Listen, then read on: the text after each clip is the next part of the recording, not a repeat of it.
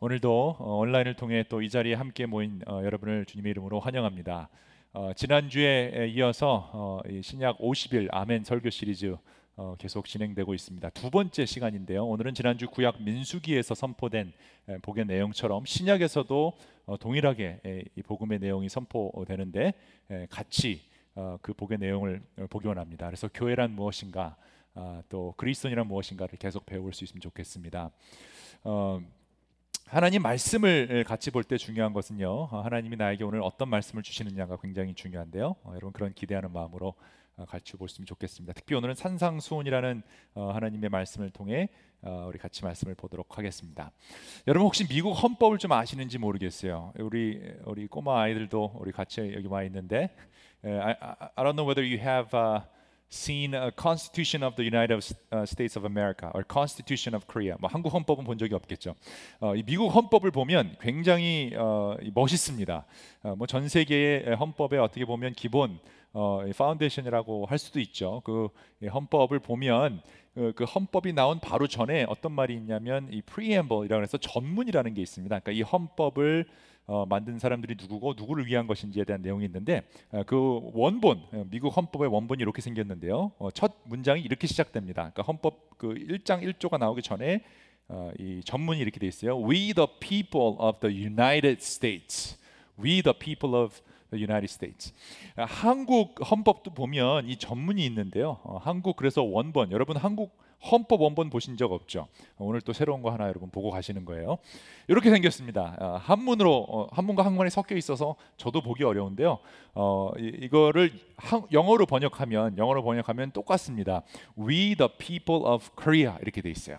그러니까 We the people of the United States, We the people of Korea. 그러니까 헌법의 출발점을 우리가 누구인지를 먼저 밝히고 있다라는 거죠. 헌법 제정의 목적, 재정권자, 기본적인 가치, 정신, 질서들을 담고 있다. 그래서 미국은 We the people of United States, 한국은 We the people of Korea 이렇게 시작하는 것입니다. 이런 헌법의 정체성을 담은 전문 같은 글이 바로 오늘 본문에 나오는 팔복입니다. 상상수훈이라고 하는 것은 예수님의 가르침의 핵심, 그러니까 어떻게 보면 하나님 나라의 헌법을 말하고 있는데요. 마태복음 5장부터 7장까지 기록된 상상수훈은 예수님의 가르침을 가장 잘 정리해 놓은 그리스도인들의 헌법이라고 할 수 있습니다. 하나님의 백성은 이렇게 살아야 된다라는 거예요. 이게 법이라는 거예요. 이게 생활 방식이라는 거예요. 그 상상수훈의 첫 번째 선언이 팔복인데, 미국과 한국의 헌법 전문처럼 비교하자면 예수님이 지금 하나님 나라의 백성을 모아두고 이렇게 선포하는 거죠. We, the people of the kingdom of God. United States가 아니라 코리아가 아니라 이스라엘이 아니라 로만 엠파이어가 아니라 We, the people of the kingdom of God. 하나님 나라 백성, 그리스도인이 누구인지, 어떤 법을 지켜야 하는지 우리의 궁극적인 정체성을 설명하는 게 바로 이 팔복 선언입니다. 그래서 특히 5장과 이 13장, 5장 13장에 나오는 이 하나님의 나라의 백성들의 본격적인 삶의 방향이 이제 소금과 빛에 대한 비유를 나오는데, 그걸 또 정확하게 이해하기 위해서는 바로 이 복의 선언을 우리가 봐야 되는데, 하나님 나라의 헌법 1장 1조는 바로 13절부터 나옵니다. 그래서 그것을 먼저 보고요. 그 다음에 이것이 어떻게 팔복과 연결이 되는지 보면 좋겠습니다. 5장 13절을 보면 이렇게 선언되어 있어요. 너희는 세상의 소금이다. 소금이 짠맛을 잃으면 무엇으로 그 짠맛을 되찾게 하겠느냐. 짠맛을 잃은 소금은 아무데도 쓸데가 없으므로 바깥에 내버려서 사람들이 짓밟을 뿐이다. 세상의 소금이다 라는 것이 우리들의 첫 번째 1장 1조가 되는 거죠. 그리고 그 다음 구절은 너희는 세상의 빛이다. 산 위에 세운 마을은 숨길 수 없다. 또 사람이 등불을 켜서 말 아래에다 내려놓지 아니하고 등경 위에다 놓아둔다. 그래야 등불이 집안에 있는 모든 사람에게 환히 비친다. 이와 같이 너희 빛을 사람에게 비추어서 그들이 너희의 착한 행실을 보고 하늘에 계신 너희 아버지께 영광을 돌리게 하라. 너희는 세상의 소금과 빛이라는 것이 하나님 나라의 백성, 교회의 첫 번째 법입니다. 그러니까 소금처럼 빛처럼 우리는 정확한 목적을 가지고 이 땅에 태어났다라는 거죠. 소금이 짠맛을 잃으면 아무 쓸모가 없는 것처럼, 그러므로 우리 그리스도인도 하나님 나라의 백성들도 그 맛을 잃어버리면 아무 쓸모가 없다라는 거죠. 또 빛의 기능처럼 빛을 숨겨두면 아무 쓸모가 없는 것처럼 온 세상이 비춰야 되잖아요. 그리스도인들도 그래야 된다. 그러니까 우리의 착한 행실을 사람들에게 비추어서 하나님께 영광이 돌아가야 된다. 그러니까 그리스도인들의 기본 존재 목적을 설명합니다. 재미난 것은 예수님이 우리에게 소금처럼 되라, 빛처럼 되라라고 말씀하시지 않는다라는 거예요. 명령이 아니고 그냥 선포이죠. 너희는 소금이다. You are the salt. You are the light라고 그냥 얘기하시는 거죠. 그러니까 소금 맛을 내는 것이 당연한 것이고 빛처럼 비추는 것이 당연하다라는 겁니다. 그런데 그 소금의 짠맛과 빛의 착한 행실이라는 것이 구체적으로 무슨 의미일까요? 이것에 대한 힌트가 바로 산상수훈의 전문이라고 할 수 있는 팔복선언에 있는데, 한 구절씩 보면서 과연 그 의미가 무엇인지, 짠맛이 무엇인지, 빛의 모습이 어떤 것인지 한번 같이 보도록 하겠습니다. 한번 3절로 가보겠습니다.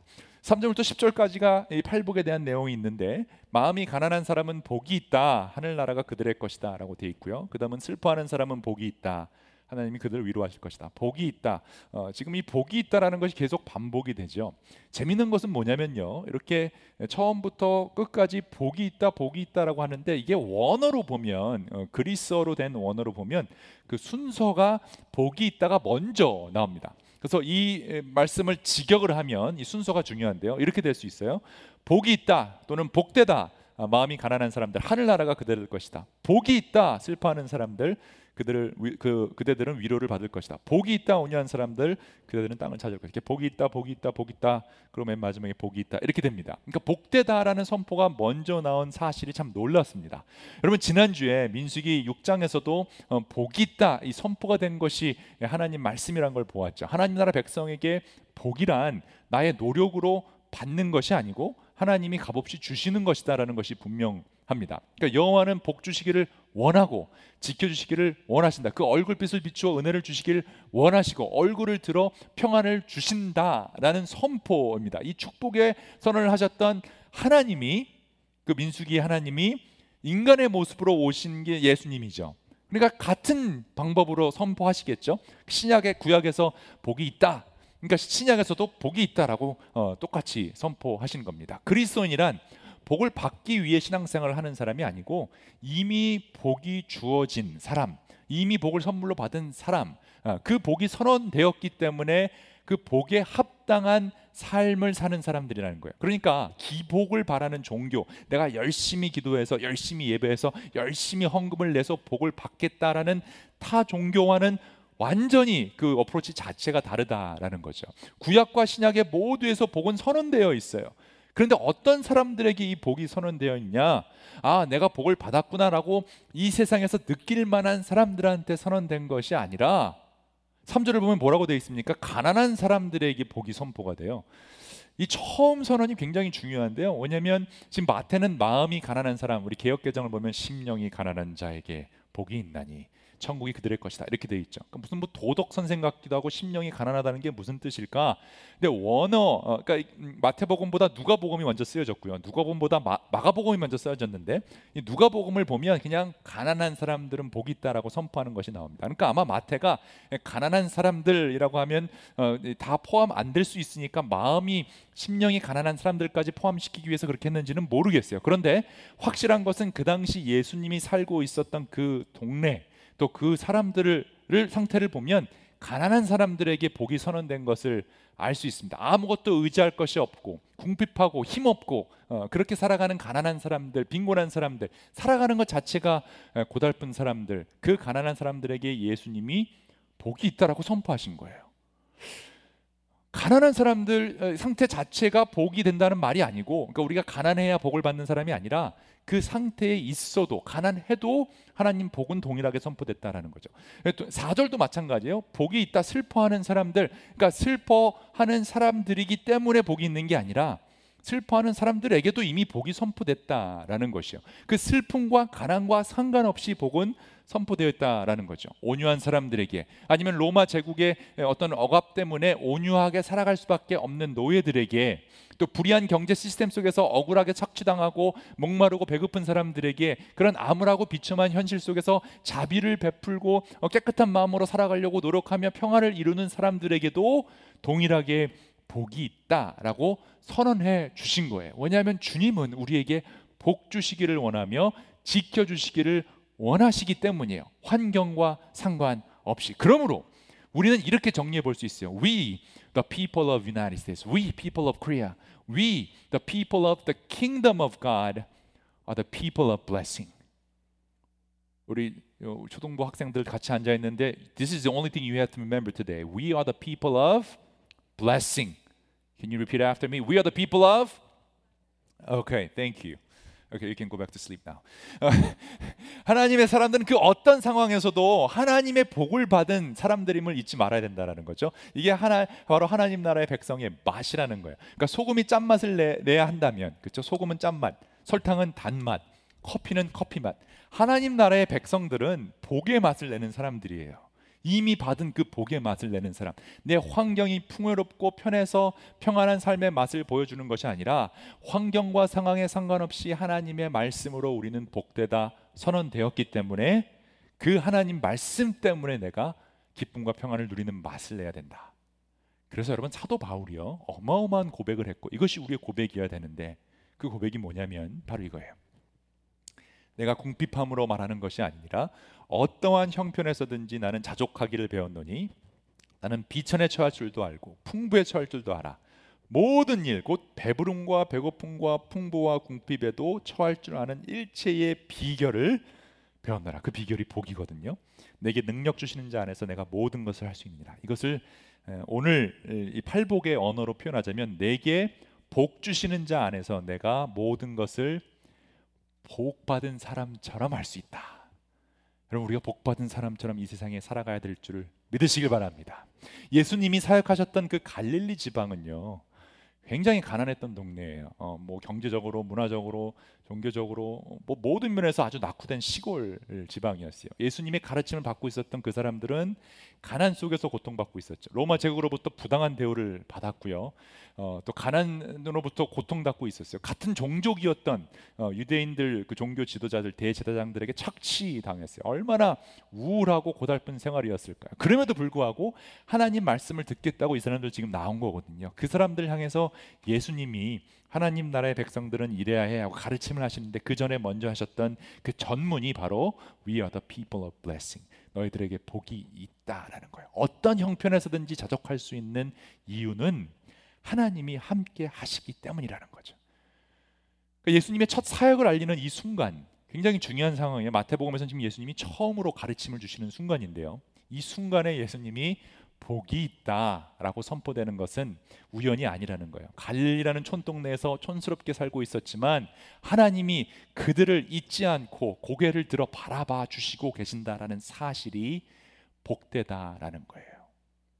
지금 예수님과 함께하는 그 자리가 복된 거죠. 하나님 나라가 바로 주님과 함께하는 거예요. 그래서 팔복선언의 처음과 끝이 어떻게 돼요? 마음이 가난한 사람은 복이 있다. 하늘나라가 그들의 것이다. 처음이 이렇게 되고요. 맨 마지막이 의를 위하여 박해를 받는 사람은 복이 있다. 하늘나라가 그들. 유일하게 반복되는 것은 하나님 나라가 너희들 것이다 라는 거예요. 여러분 하나님 나라가 여러분의 것임을 믿으십니까? 이건 내 환경이 정해주는 것이 아니라는 거예요. 내 능력이 달려있지도 않다는 거예요. 주 예수가 계신 것이 하늘나라라는 거죠. 여러분이 아멘 하시지 않으셔도 이미 선포된 것이고 우리가 찬송가로도 많이 불리는 거예요. 내 영혼이 은총 입어 중한재진 벗고 보니 그 찬송 아시죠? 3절에 어떻게 됐어요? 높은 산이 거친 들이 초막이나 궁궐이나 내 주 예수 모신 것이 그 어디나 하늘나라. 할렐루야 찬양하세 내 모든 죄 사함 받고 그 어디나 주 예수 동행하니 그 어디나 하늘나라.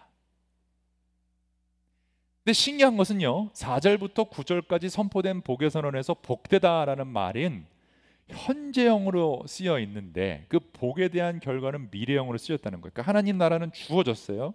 복되다도 현재형이에요. 예수님 지금 그들의 앞에 계시죠. 예수님 지금 저희들과 함께 성령님으로 동행하시죠. 그러니까 복받은 게 분명한데 근데 4절부터 9절 그 중간에 있는 것들은 약간 미래형으로 쓰여진 게 굉장히 의미가 있어요.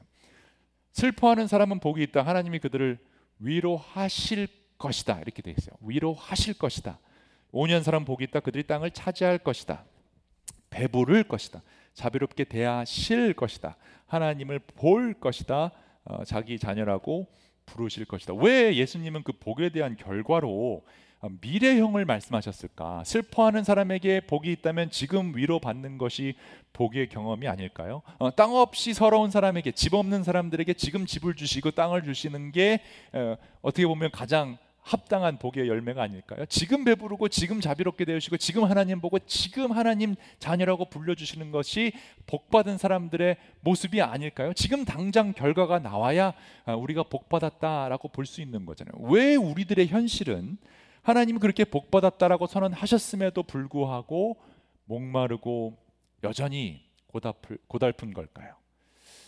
그 이유가 있어요. 굉장히 중요한데요. 그 이유는 하나님이 처음부터 지금까지 똑같은 방식으로 우리들에게 얘기하시는데, 오직 하나님 나라에 하나님이 사랑하시는 백성들의 기쁨의 근원, 그러니까 우리의 그 복의 근원, 평안의 근원 자체가 어디서 오는지를 깨닫게 하기 위함이에요. 우리의 기쁨은 하나님뿐이에요. 우리의 기쁨은 하나님의 말씀이어야 해요. 하나님이 복되다 했기 때문에 내가 복되구나를 알아야 하는 거예요.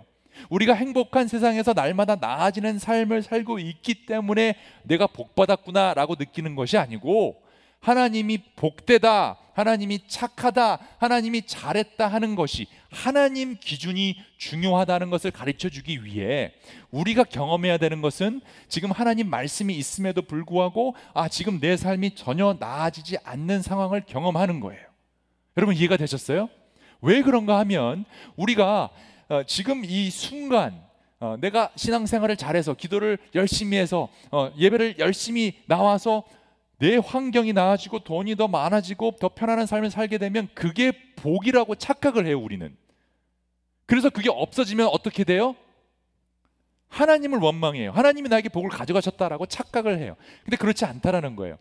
우리는 이미 탐욕의 죄로 물들어 버렸기 때문에 인간은 이 재물에 대한 유혹을 이겨낼 수가 없어요. 돈이 많아지면 많아질수록 이 사탄은 돈을 쉽게 할 수 있는 일들을 자꾸 우리들에게 보여줘요. 그러다 보면 어느새 내가 하나님처럼 돼서 하나님처럼 마음대로 하려는 예뱀의 유혹에 넘어가게 됩니다.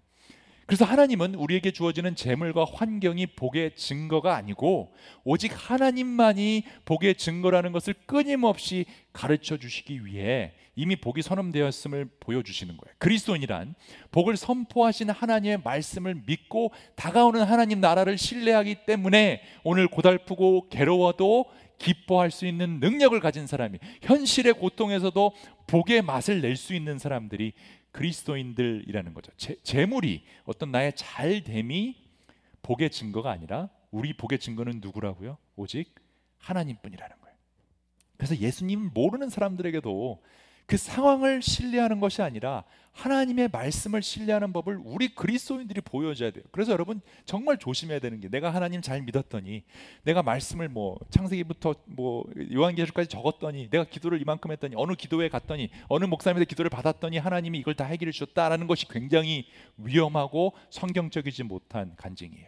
왜냐하면 그 사람들에게 무슨 메시지를 주냐면, 내가 세상적으로 잘 되려면 하나님을 믿어야 되는구나 라고 착각을 하게 만들어요. 그러니까 복의 근원이 하나님이 아니라 자꾸 그 재물, 환경을 보게 만든다. 여러분, 우리는 어떤 사람들이죠? 우리는 믿음의 사람들이잖아요. 믿음. We live by faith, not by sight. This is time for you to wake up one more time. We live by faith, not by sight. 우리는 믿음의 사람들이라고 얘기를 해요. 그렇죠? 우리는 믿음의 사람들이니까 보이지 않는 거를 보여줘야 돼요. 우리 재산 다 보여줄 수 있고, 우리가 성공하는 거 그걸 가지고 사람들에게 전도하는 것, 그걸 가지고 하나님을 증거하는 것이 아니라 보이지 않는 것을 보여주는 것, 이게 빛의 역할인데, 그래서 We the people of God are the people of blessing 이라는 것이 그리스도인의 소금의 맛, 그리스도인의 맛이라면, We the people of God are the people of faith, 우리는 믿음의 사람이라는 것을 보여줘야 한다라는 것이죠. 그리스도인들은 도저히 온유할 수 없는 상황에 있는데 하나님 때문에 온유하게 되는 것, 그것을 보여주는 사람들이, 도저히 자비를 베풀 수 없는 상황에서 자비롭게 그런 삶을 살게 되는 것, 깨끗한 마음으로 살아가면 손해를 보는데도 하나님 때문에 깨끗한 삶을 살려고 노력하는 것, 평화를 이루는 것보다 저주하고 싸우는 것이 훨씬 쉽고 훨씬 속이 편하지만, 예수님 때문에 끝까지 평화롭게 살려고 노력하는 사람들, 왜? 하나님이 나를 바라보시고 복되다 선포하시고 위로해 주셨고,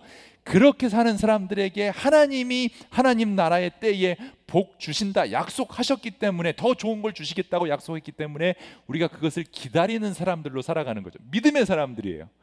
세상 사람들은요, 우리가 하나님 때문에 부자가 돼서 하나님을 믿게 된다라는 그런 잘못된 메시지를 전하면 안 된다는 거예요. 도저히 하나님을 믿을 수 없는 상황에서, 그렇죠, 사업이 망한 상태에서, 지금 가정이 굉장히 힘든 상태에서, 내가 여러 가지 일을 했는데 잘 안 되는 상황 속에서도 그때 다 세상 사람들은 저주하고 뭐 부적 찾으러 다니고 어떻게 하면 굿을 통해서 그 복을 받으려고 노력한다 할지라도, 그리스도인들은 그 상황에 상관없이 하나님 때문에 내가 복받은 사람이니까 기뻐하고 감사할 수 있다는 것, 그걸 보여주는 사람, 그래야 세상 사람들도 저게 믿음이구나 라는 것을 볼 수 있죠. We the people of God are the people of faith. 여러분, 다 보이는 걸 믿으라 그러면 누가 믿겠어요? 보이지 않는 하나님을 믿는 것이 믿음인데, 그 믿음의 사람들이 삶을 통해 보이지 않는 하나님을 보여주는 게 신앙의 여정이잖아요. 그래서 믿음은 바라는 것들의 실상이요, 보이지 않는 것의 증거라라고 증거하고 있습니다. 선진들이 이로써 증거를 얻었느니라. 선진이란 말이 무슨 뜻이죠? 믿음의 선배들. 무슨 선배예요? 돈 많은 선배들이에요? 성공한 선배들이에요? 좋은 직장 가진 선배들이 아니에요. 우리의 선배들은 믿음의 선배들이라는 거예요. 믿음. 그 믿음으로 살아온 선배들이 증거를 얻었습니다. 믿음으로 모든 세계가 하나님 말씀으로 지어진 줄을 우리가 아나니 보이는 것은 나타난 것으로 말미암은 것이 아니라라는 거죠. 믿음 없이는 하나님을 기쁘게 하지 못하나니, 하나님께서 나아가는 자는 반드시 그가 계신 것과 또한 그가 자기를 찾는 자들에게 상 주시는 자임을 믿어야 된다. 이 사람들은 다 믿음으로 말미암아 증거를 받았으니, 약속된 것을 받지 못하였으니 이는 하나님이 우리를 위하여 더 좋은 것을 예비하셨다라고 되어 있어요. 더 좋은 것을 예비하신 것, 하나님이 그렇게 하셨다고 하니까 우리는 그것을 믿고 살아가는 것. We, the people of God, are the people of faith.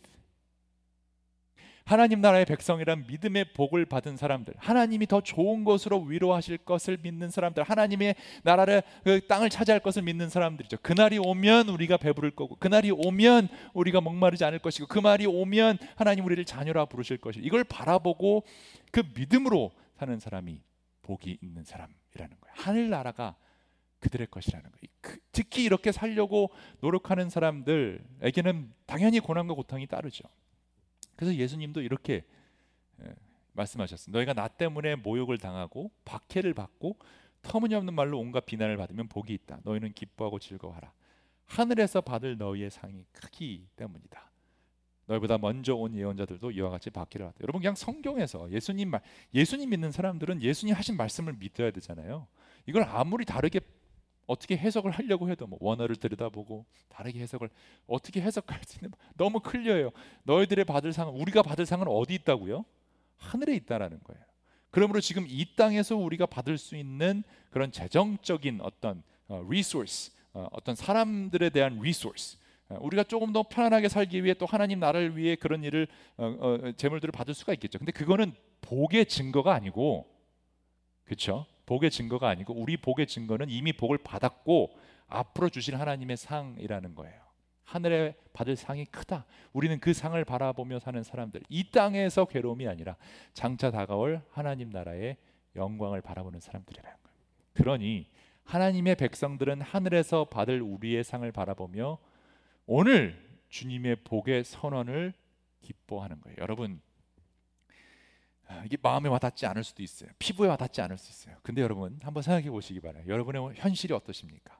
여러분의 현실 기쁘십니까? 아니면 현실이 우울해서 슬프십니까?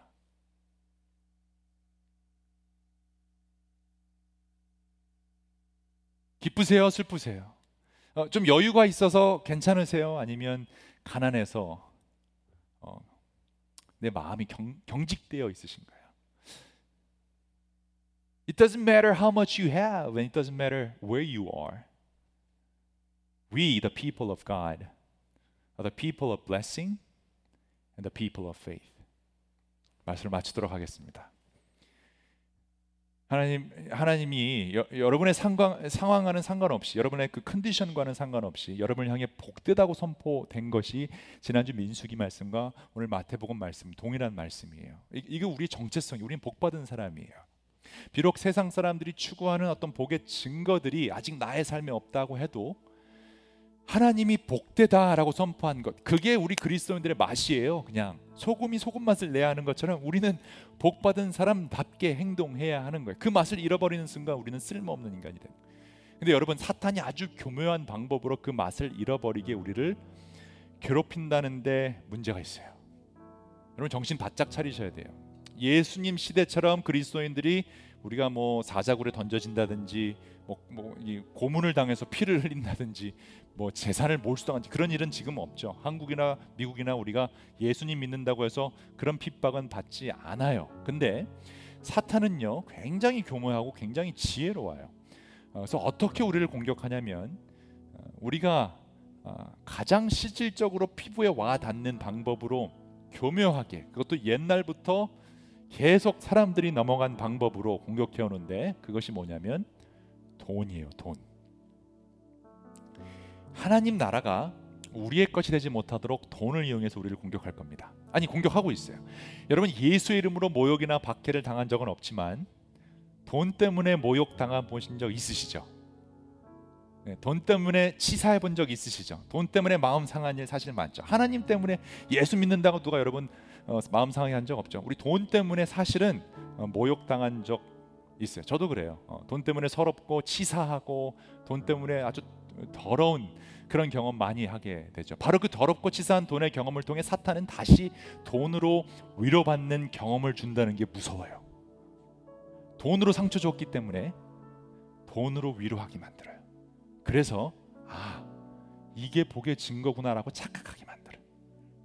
실질적으로 피부에 와닿는 건 돈이잖아요. 여러분, 캐시만큼 무서운 하나님 수준의 파워를 갖고 있는 게 없죠. 누가 여러분한테 죄를 짓거나 잘못했을 때 말로 미안하다는 것보다 돈으로 이렇게 미안하다, 생일날, 돌잔치 때, 결혼식에서, 그죠? 우리 최근에 결혼하신 분들 계신다면 누가 부주금 많이 내는 사람일수록 더 그 사람에 대해서 우리가 마음이 있죠. 그건 사실이에요. 재물이 있는 곳에 마음이 있다. 예수님도 그렇게 말씀하셨죠. 돈이 줄 수 있는 복의 경험이요, 굉장해요. 그래서 사탄은 그걸 이용해요. 오죽했으면 예수님이 만몬을 섬기든지 하나님을 섬기든지 둘 중에 하나만 할 수 있다 이렇게 얘기하셨죠. 그 만몬이 돈, 재물의 상징을 하죠. 이 세상에서 하나님의 복을 가장 강력하게 흉내낼 수 있는 건 돈이에요. 그래서 우리는 돈을 철저하게 경계해야 돼요. 돈은요, 우리를 가난에 찌들게 만들 수도 있고 왕처럼 높은 자리에 올릴 수도 있어요. 나의 마음을 강팍하게 만들어서 다른 사람들을 공격하고 그들의 슬픔을 무시하게 만들 수도 있고요, 다른 사람들을 무릎 꿇히고 내 앞에서 온유하게 만들 수도 있어요. 그렇죠? 여러분, 돈으로 온유함을 살 수 있어요. 팁을 주는 사람이 온유해야 될까요? 팁을 받는 사람이 온유해야 할까요? 팁 주는 사람은요, 주머니에 손 넣고 거만하게 줘도 누가 뭐라고 하지 않아요. 그죠? 팁 많이 내면 되니까. 팁 받는 사람이 온유해야 돼요.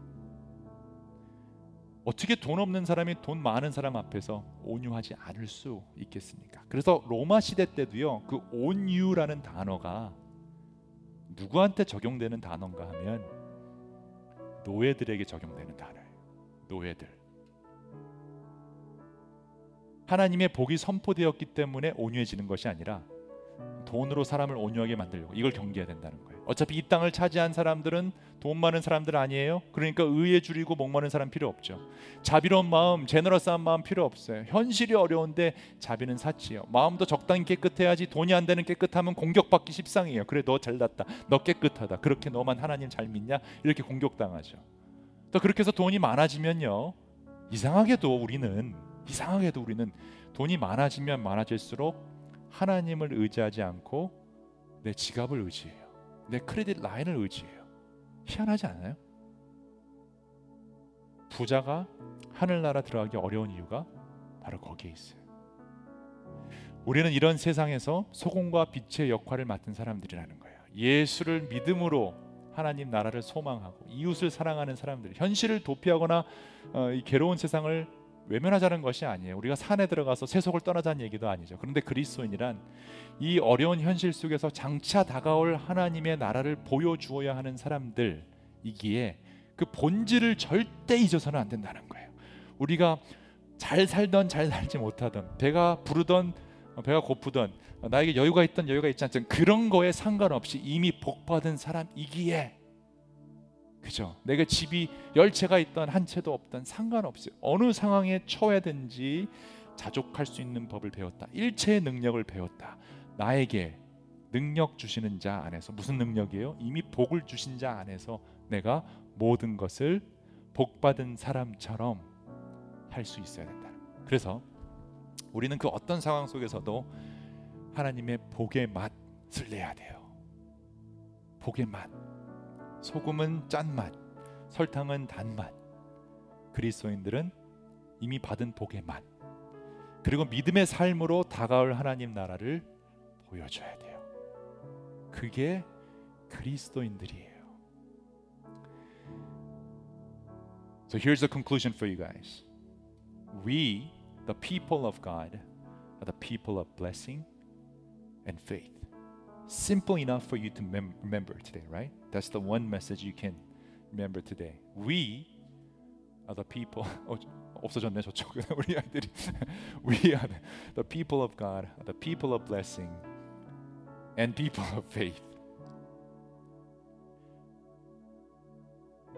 이 설교를 다 들으신 분들에게 다시 한번 복의 선포를 하도록 하겠습니다. 여러분 한번 이 복을 받으시기 바랍니다. 복이 있다 마음이 가난한 너희들은 하늘나라가 너희 것이다. 복이 있다 슬퍼하는 너희들은 하나님이 너희를 위로하실 것이다. 복이 있다 온유한 너희들은 너희들이 땅을 차지할 것이다. 복이 있다 의에 줄이고 목마른 너희들은 너희들이 배부를 것이다. 복이 있다 자비한 너희들은 하나님이 너희를 자비롭게 대하실 것이다. 복이 있다 마음이 깨끗한 너희들은 너희들이 하나님을 볼 것이다. 복이 있다 평화를 이룬 너희들은 하나님이 너희를 자기의 자녀라고 부르실 것이다. 복이 있다 의를 위하여 박해를 받은 너희들은 하늘나라가 너희들의 것이다. It might not happen right away. It might not happen tomorrow. It might not happen next month, next year. 근데 it will happen soon. We are the people of blessing and faith. We're waiting for that moment to come.